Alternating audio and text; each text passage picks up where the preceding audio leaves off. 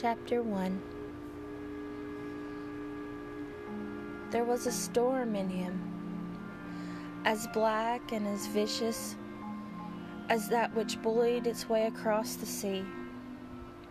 It whipped inside his blood, outside in the air, battling within, without, as he stood on the rain-slickened rock. The name of the storm was grief. It was grief that flashed in his eyes, as bold and as blue as those lightning strikes.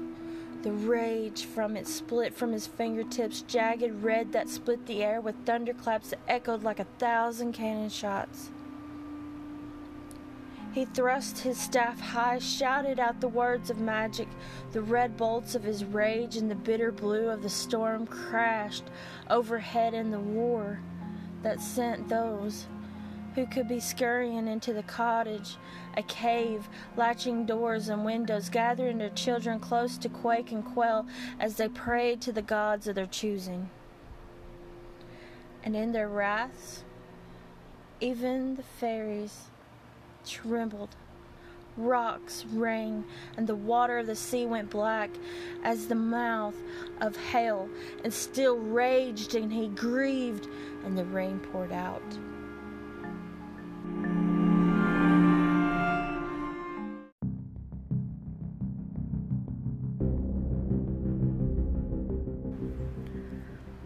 Of the wounded sky fell red as blood, and sizzled, burning on land, on sea, so that the air smelled of boiling.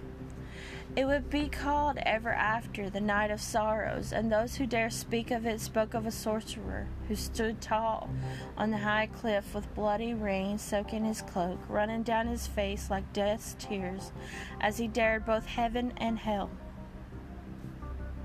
His name was Hoyt, and his family was the Macs. They were descended from Morgan, or said to be, the fairy queen and goddess. His power was great, but young still was he. He wielded it now with passion that gave no room to caution, to duty, to light. It was his sword and his lance. What he called in that terrible storm was death. While the wind shrieked, he turned, put in his back to the tremendous sea, with what had stood on the ground so high. She was a woman once. She smiled. Her lips and her beauty was impossible, as cold as winter. Her eyes were truly blue, and her lips were pink as rose, and her skin was milk white. When she spoke, her voice was a music like that of a siren's who had already called countless men to their doom. You're rash to seek me out. Are you impatient for my kiss? You are what killed my brother. Death is, heedless of rain, as she pushed back her hood. Complex, you are too young to understand its glories. What I gave him was a gift, precious and powerful. You damned him. Oh, she flicked a hand in the air. Such a small price to pay for eternity. The world is now his, and he takes whatever he wants. He knows more than you can dream of. He's mine now, more than he ever was yours. Demon, his blood is on your hands, and by the goddess I will destroy you.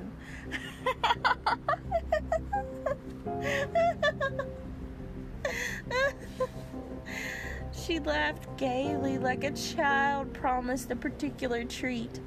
On my hands, in my throat, as mine is in his. He is like me now, a child of night and shadow. Will you seek to destroy your own brother? The ground fog boiled black, folded away like silk as she waded through it.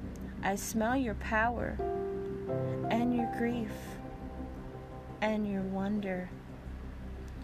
Now on this place I offer this gift to you. I will make you once more his twin, Hoyt. I will give you the death that is unending life. He lowered his staff, stared at her through the curtain of rain. Give me your name. She glided over the fog now, her red cloak billowing back. He could see the wide swells of her breasts rounding ripely over the tightly laced bodice of her gown. He felt a terrible arousal, even as his scent, the scent of stench of her power. I have so many, she countered as she touched his arm. How had she come so close, with just the tip of her finger? Do you want to say my name as we join? To taste it on your lips as I taste you? His throat was dry and burning. Her eyes, blue and tender, were drawing him in to drown. I want to know what my brother knows.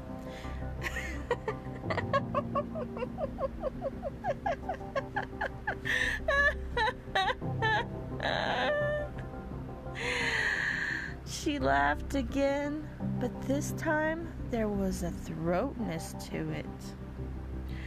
A hunger that was an animal's hunger. And those soft blue eyes began to rim with red. Jealous? She brushed her lips to his as they were cold, bitter cold, and still so tempting. His heart began to beat hard and fast in his chest. I want to see what my brother sees.